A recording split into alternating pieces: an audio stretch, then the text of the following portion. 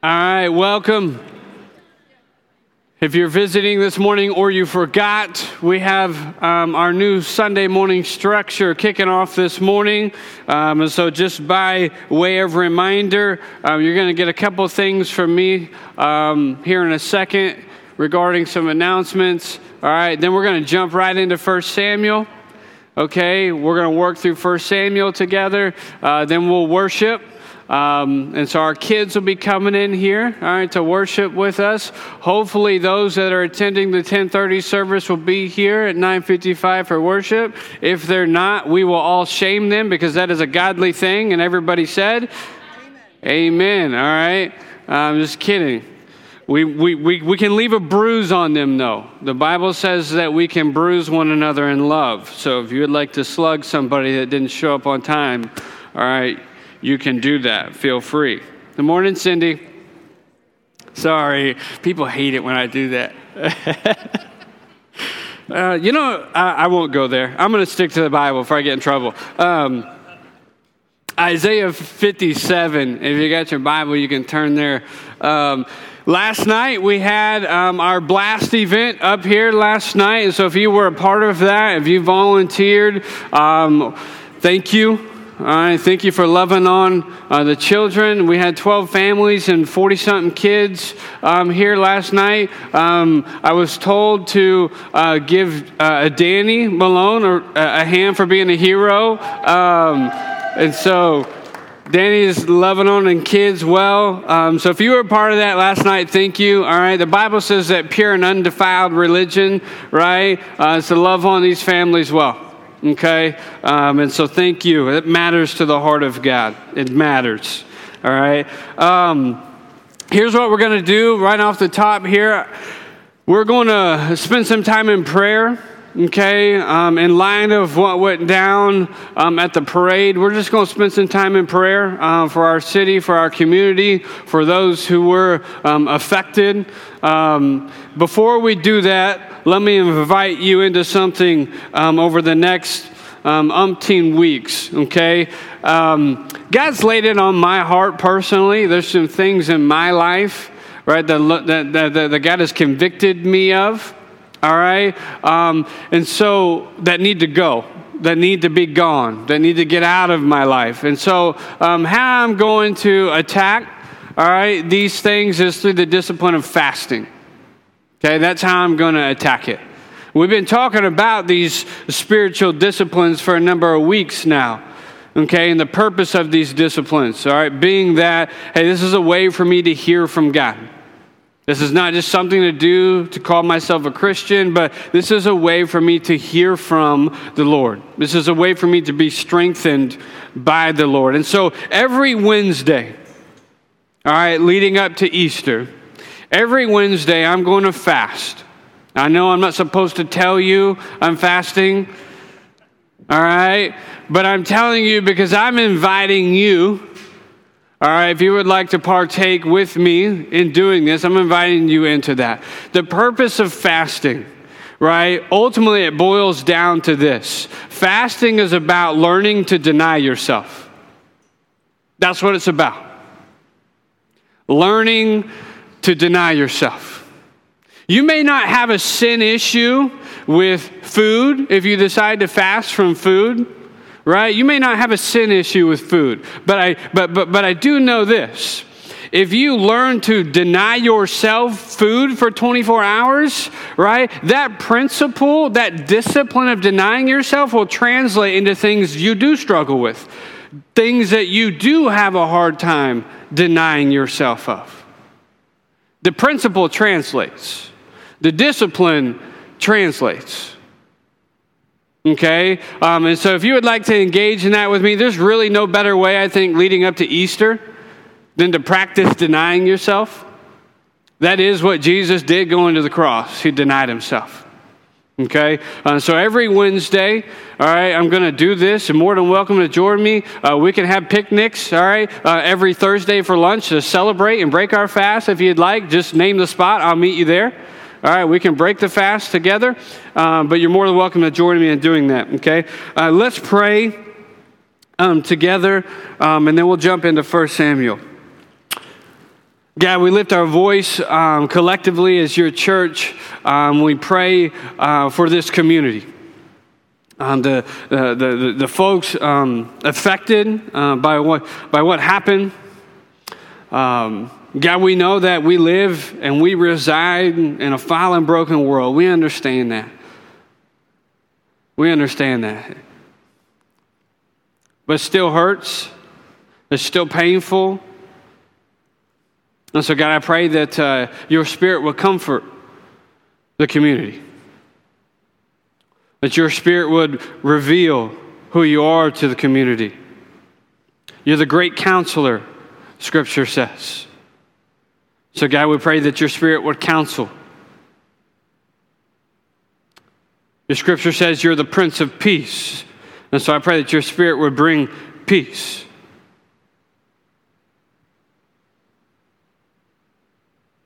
As we continue this morning, we ask that you make your company with us as we gather to look at your word and to worship, that your Spirit would make company here. And that your presence would provide a hope for us that we need this morning. God, we ask this in the power of your name and in your Spirit. And everybody said, amen. All right, if you got your Bibles, go ahead and open up to 1 Samuel. 1 Samuel chapter 1. We're going to start this morning a walk through, of 1 Samuel. And I'm going to need your help this morning. At 9:45, if I'm not done, I just need you to collectively say, hooty hoo, okay?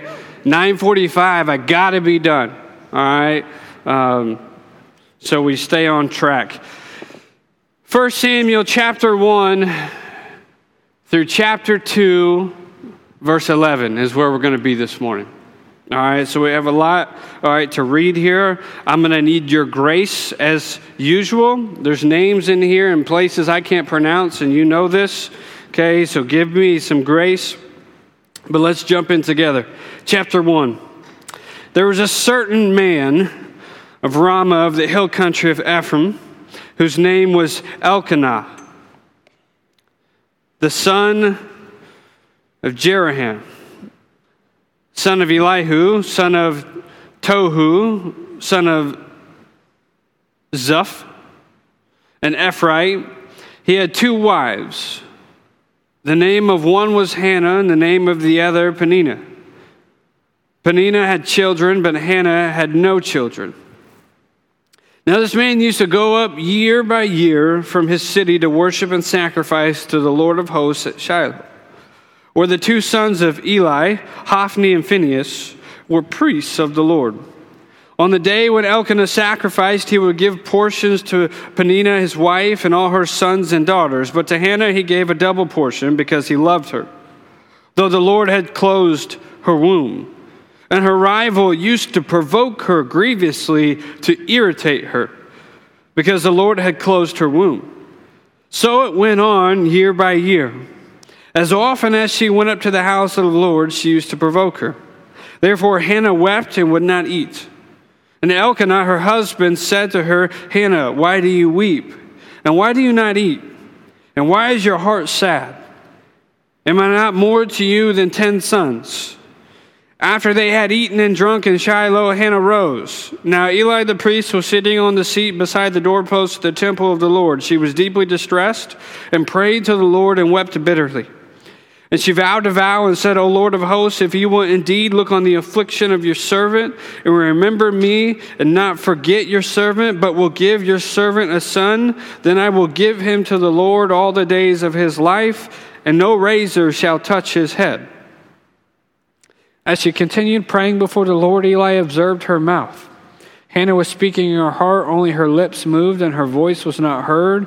Therefore Eli took her to be a drunken woman. And Eli said to her, How long will you go on being drunk? Put your wine away from you. But Hannah answered, No, my Lord, I am a woman troubled in spirit. I have drunk neither wine nor strong drink, but I have been pouring out my soul before the Lord. Do not regard your servant as a worthless woman, for all along I have been speaking out of my great anxiety and vexation. Then Eli answered, Go in peace, and And the God of Israel grant your petition that you have made to him. And she said, let your servant find favor in your eyes. Then the woman went her way and ate, and her face was no longer sad. They rose early in the morning and worshipped before the Lord, and they were back to their house at Ramah. And Elkanah knew Hannah his wife, and the Lord remembered her. And in due time Hannah conceived and bore a son. She called his name Samuel, for she said, I have asked for him from the Lord. Y'all with me? Then the man Elkanah and all his house went up to offer to the Lord the yearly sacrifice to pay his vow. But Hannah did not go up, for she said to her husband, as soon as the child is weaned, I will bring him, so that he may appear in the presence of the Lord and dwell there forever. Elkanah, her husband, said to her, do what seems best to you. Wait until you have weaned him, only may the Lord establish his word. So the woman remained and nursed her son until she weaned him. And when she had weaned him, she took him up with her along with a 3-year-old bull, an ephah of flour and a skin of wine, and she brought him to the house of the Lord at Shiloh. And the child was young. Then they slaughtered the bull, and they brought the child to Eli, and she said, O my Lord, as you live, my Lord, I am the woman who was standing here in your presence praying to the Lord. For this child I prayed, and the Lord has granted me my petition that I made to him.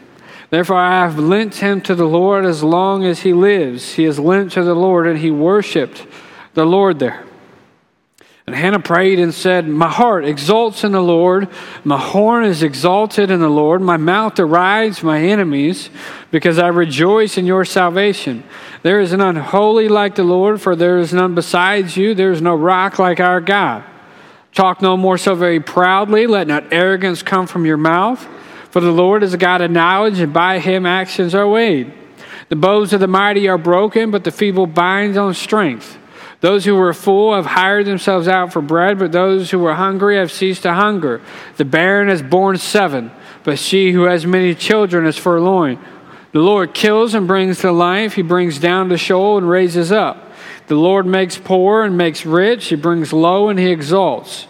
He raises up the poor from the dust. He lifts the needy from the ash heap, to make them sit with princes and inherit a seat of honor. For the pillars of the earth are the Lord's, and on them he has set the world. He will guard the feet of the faithful ones, but the wicked shall be cut off in darkness. For not by might shall a man prevail. The adversaries of the Lord shall be broken to pieces. Against them he will thunder in heaven. The Lord will judge the ends of the earth. He will give strength to his king and exalt the horn of his anointed. The first thing I want to say to you about 1 Samuel is that 1 Samuel is a narrative. It's a story. Okay, and in narratives, in stories, just because you see something does not mean God likes it. All right? It's a story. It's telling you actually what happened, what went down. And so when you see Elkanah having, 2 wives, we don't sit here and go, oh, it's okay to have 2 wives. It must be okay. Look, Elkanah's got 2 wives. What's the problem? It's a narrative. It's a story.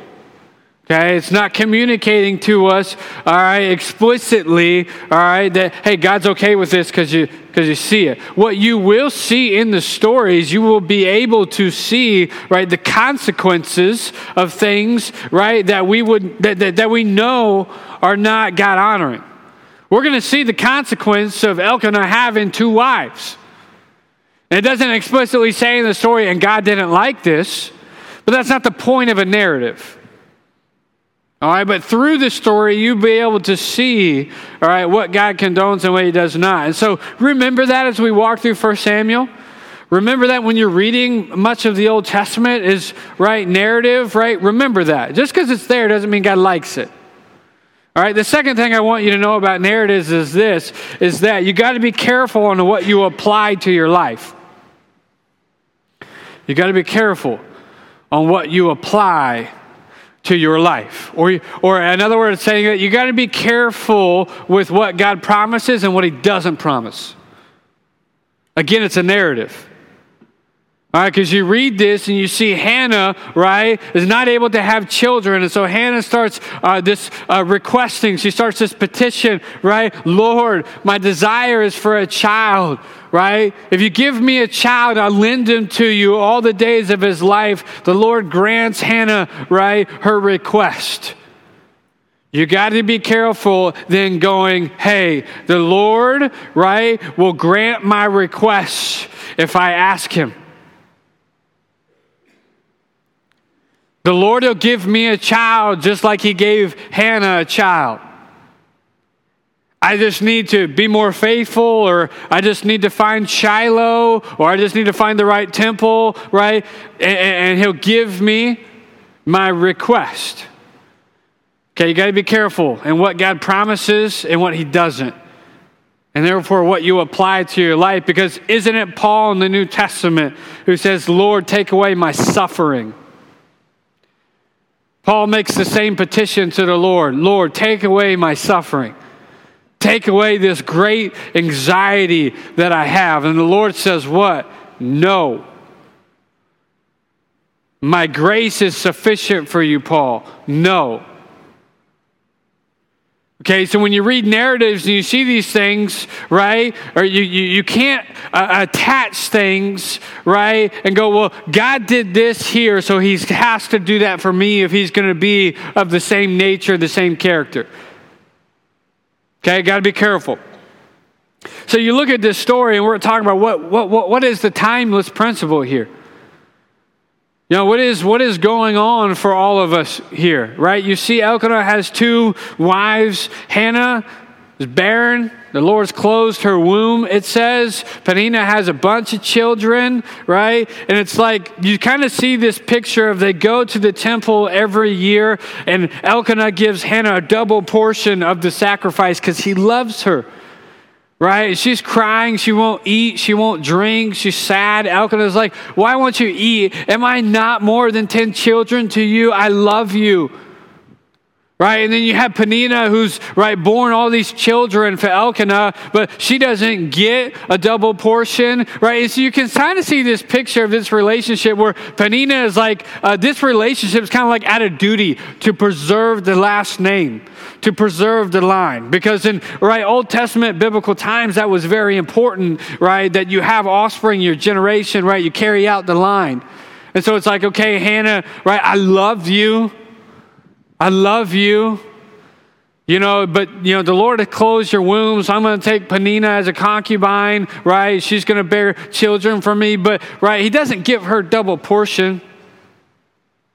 It's like a duty thing. It's when you look at the story.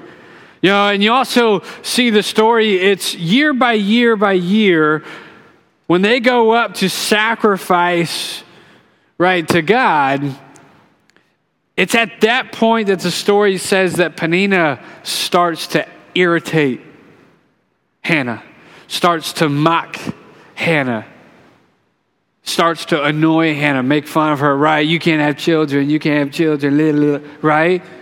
And so you kind of see this picture of where it's likely that Peninnah probably stays, right, in a separate house.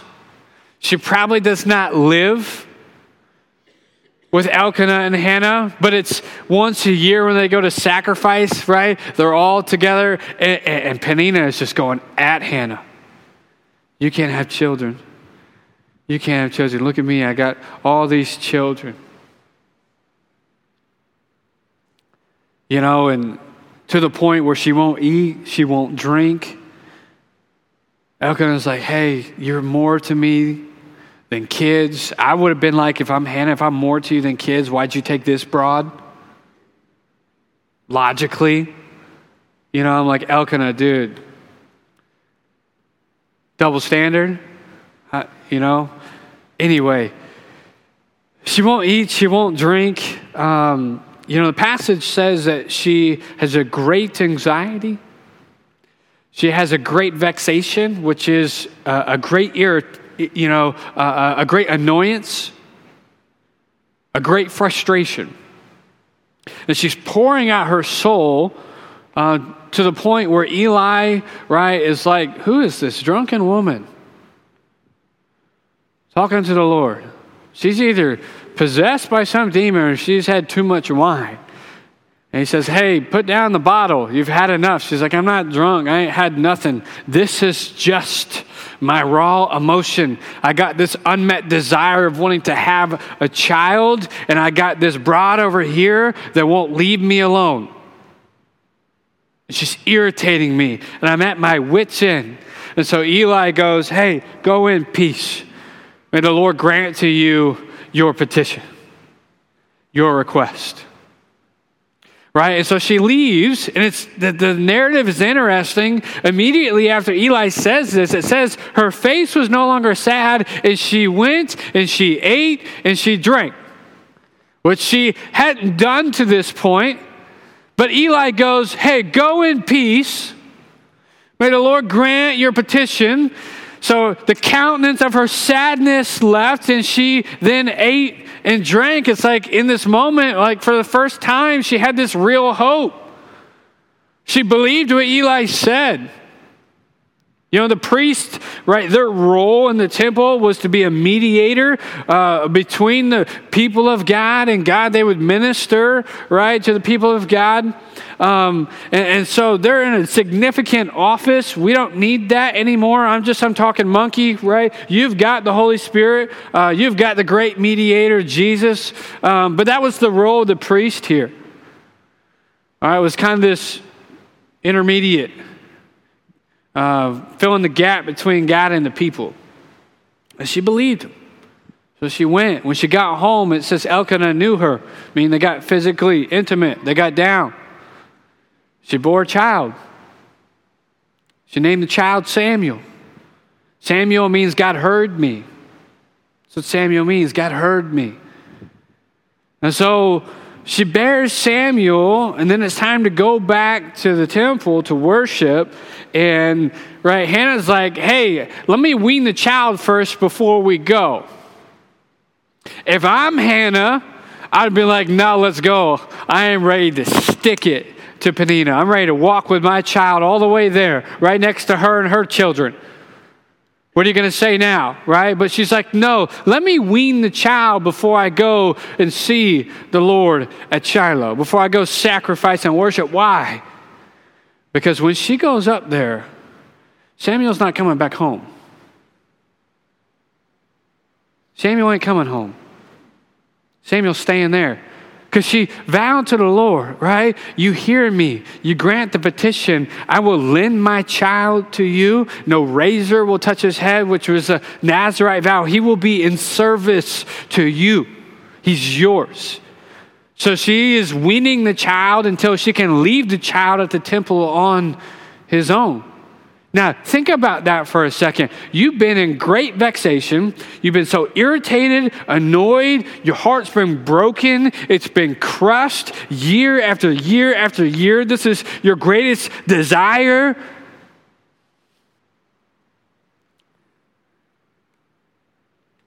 Then you leave the child? Yeah, I said it like this earlier this week. It's like you have your eyes set on whatever your car is, right? Oh, that's my dream car. And so you take up a second job, and for 10 years you saved a paycheck from that second job, and you buy that car, and you bring that car home, and it's sitting in your driveway. And as soon as you roll up, right, you get a call from a pastor, because this would be something a pastor would do. They call you, be like, hey, I got somebody in need. They need a vehicle. I just heard you bought this brand new vehicle, your dream car. Can you lend it to them? Would you give it to them? Would you gift it? I know you love it. I know you worked hard for it. But would you give it to them? You would be, Zach, you're out of your mind. Right? Some of you got cars, you'd be like, you're out of your mind. Now you got this child. We're not talking about a car. We're talking about this child that you weaned, and then you left at Shiloh.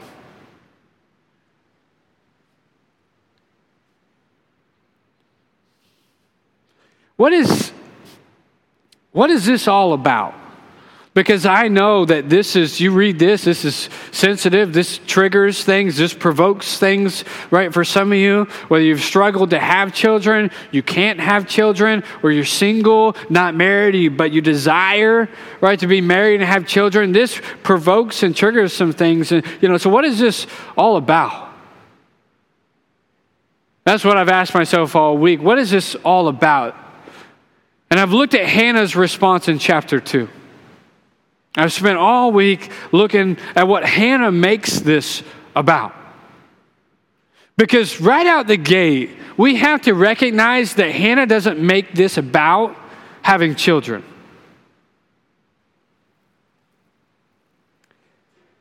She doesn't make this about having children. She desires to bear a child. She desires to have a son. She longs for it. And that's a good thing. There's nothing wrong with that. That is right. Right? And our children are gifts from the Lord. But this is bigger. This is bigger. Hannah knows this is bigger than just having children or not being able to have children. Because if this was just about having children because she just wanted a child for companionship or whatever, look, she lent the child to the Lord. She weaned the child for 3 years, then left the child at Shiloh. So right out the gate, this isn't for Hannah. This is not about, right, but to vicariously, right, live through my child, or I would like, or I would like to raise. She's not even raising her child. She doesn't even have that privilege. She doesn't have that duty. She lent the child to the Lord. What is it about? Let's look at her response. My heart exalts in the Lord, meaning she has this victorious elation. She's just elated in victory. My horn is exalted in the Lord. That's a Jewish picture of two bulls fighting, right? And after two bulls fight, the winning bull stands over the other one and would lift his horns up in the air, signifying victory. So she says, my horn is exalted or is lifted in the Lord. I am victorious. My mouth derides my enemies.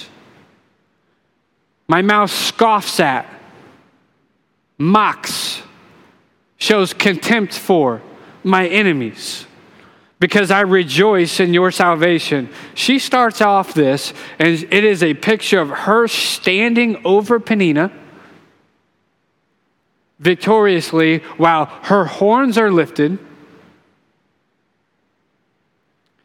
as she scoffs, as she mocks Peninnah. That's the picture here in verse 1 of chapter 2. She goes on. There is none holy like the Lord, for there is none besides you. There is no rock like our God. She says, God, you are set apart, and not only are you set apart, you're always set apart. Because you wouldn't be worth serving and living for if you were just set apart a week at a time. But she goes, you're a rock, you're stable. You're always set apart. Verse 3, so she says, talk no more so very proudly. Let not arrogance come from your mouth. Peninnah, because the Lord is set apart and holy, and he always will be, you probably should stop talking so proudly. You probably should stop walking so arrogantly. For the Lord is a God of knowledge, and by him actions are weighed. Peninnah, he's going to weigh your actions. So talk no more proudly. Walk no more arrogantly. He's a God full of knowledge, and he's going to weigh your actions with justice. The bows of the mighty are broken, but the feeble bind on strength. Verse 5, put a little mark here, whatever. We're going to hang out here for the rest of the time. This is what it's all about for Hannah. This is what she's saying to you and I this morning. Those who were full have hired themselves out for bread. She says, Peninnah, you considered yourself full, and therefore you've hired yourself out for bread. But those who were hungry have ceased to hunger. What does that mean? Those who were full have hired themselves out for bread. All right. Peninnah had everything that the world said she ought to have. She was able to bear children. She had this status. She had, there wasn't shame for not being able to bear children, right? She, by world standards, she had what she thought, and she was content. And what the world told her, she ought to have. Those who are full or those who are content in the world will always have to hire themselves out for bread. What do I mean by that? You will have to day after day after day labor for fullness, because your fullness is temporary. It's not everlasting. It's fleeing. If your contentment is in the world, if how you become satisfied are things of the world, you will hire yourselves out for labor every day. And you will work, and you will work, and you will work, trying to stay full.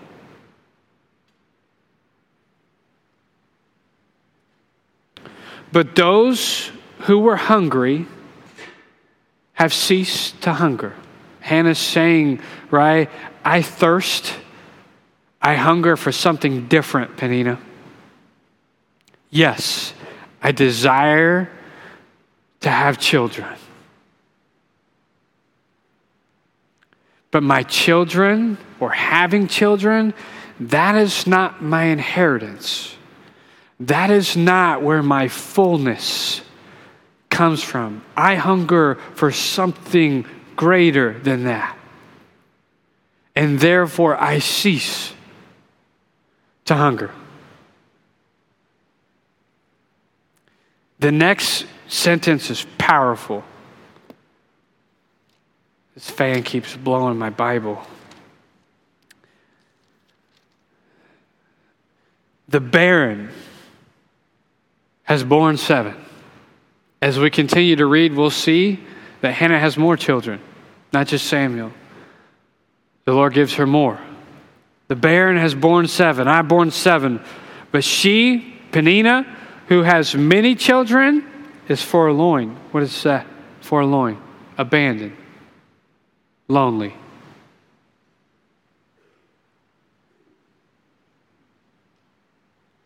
The Lord kills and brings to life. He brings down to Sheol and raises up. The old proverb says here about Peninnah and Sarah, and Hannah, the more children Hannah had, the more children Peninnah lost. And so what happens is that Hannah finds herself surrounded by children and surrounded by the company of God. And Peninnah finds herself abandoned and lonely.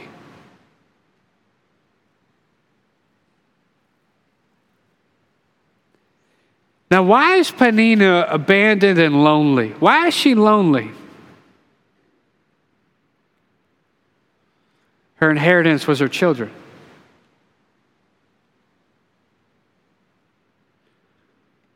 So when the inheritance was gone, so was her contentment. So was her fullness. I don't want to talk about parenting this morning, but sidebar, don't make your children your inheritance. They're a gift of God to be stewarded and loved and raised. Don't make them your inheritance.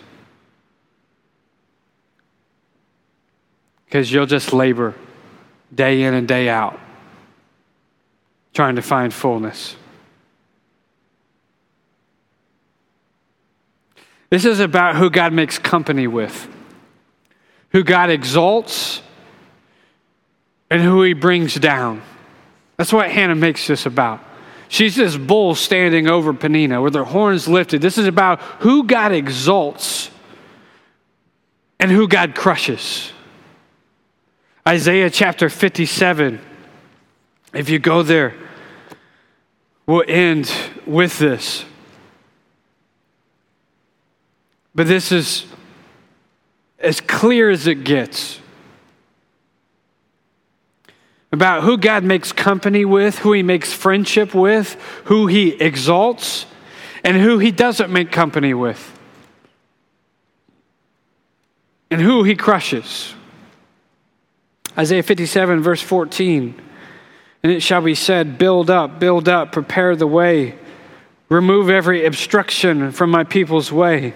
For thus says the one who is high and lifted up, who inhabits eternity, whose name is holy.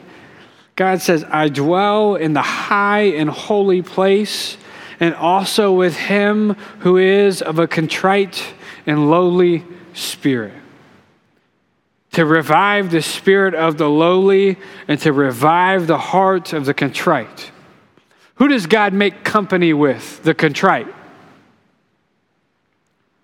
Who does God exalt? The contrite. That is why Hannah says, talk no more proudly, walk no more arrogantly. She understands that it's the contrite that God makes friendship with, that God revives, that God gives victory to. What does contrite mean? Contrite means, I know my brokenness. I know my brokenness. Peninnah's walking up to Shiloh every year with Hannah over here thinking there's nothing wrong with her. She's got it all. She's full off the world. Children and all, able to provide Elkanah with things that she got it.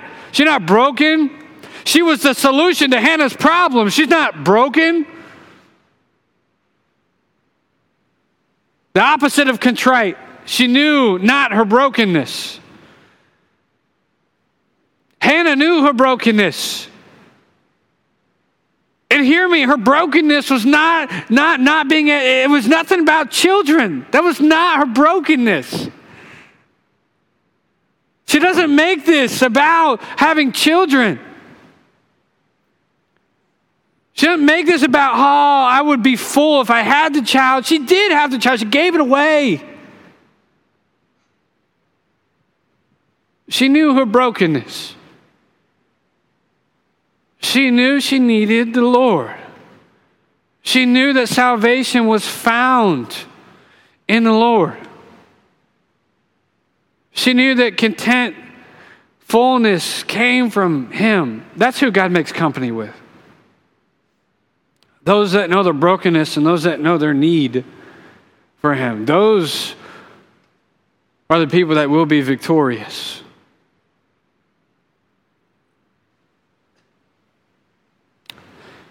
Those who are full on the world will hire themselves out for bread.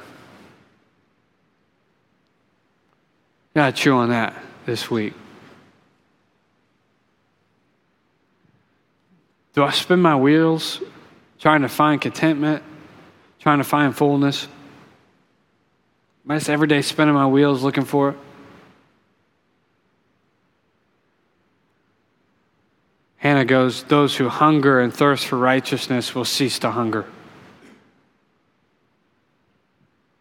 They will cease to hunger. They'll live in this constant state of fullness and peace. Okay, let's pray together and we'll be dismissed.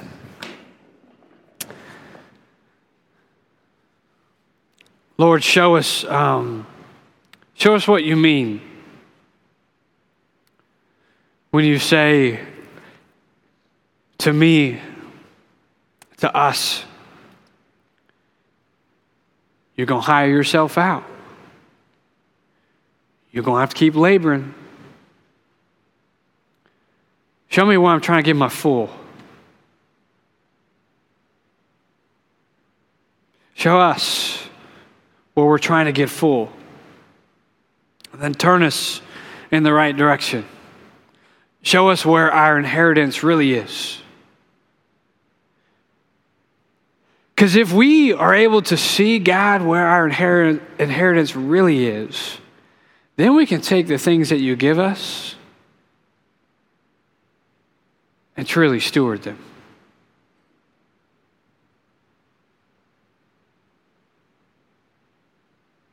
Truly love them. Turn us this week. Face us towards our real inheritance. God, I pray that your Spirit would minister to the souls in the room that realize they're broken. That you would build them up. For you revive the contrite. God, I pray that your Spirit would minister to those in this room who look at Hannah and shake their fist at Hannah because their longing is to have children. God, I pray that your Spirit would be the great counselor, the great caregiver, that you would remind them that they too are victorious. You would remind them that your grace is sufficient today and tomorrow. That your Spirit would bind them up. God, we ask this in your name and the power of your Spirit. Amen. Amen.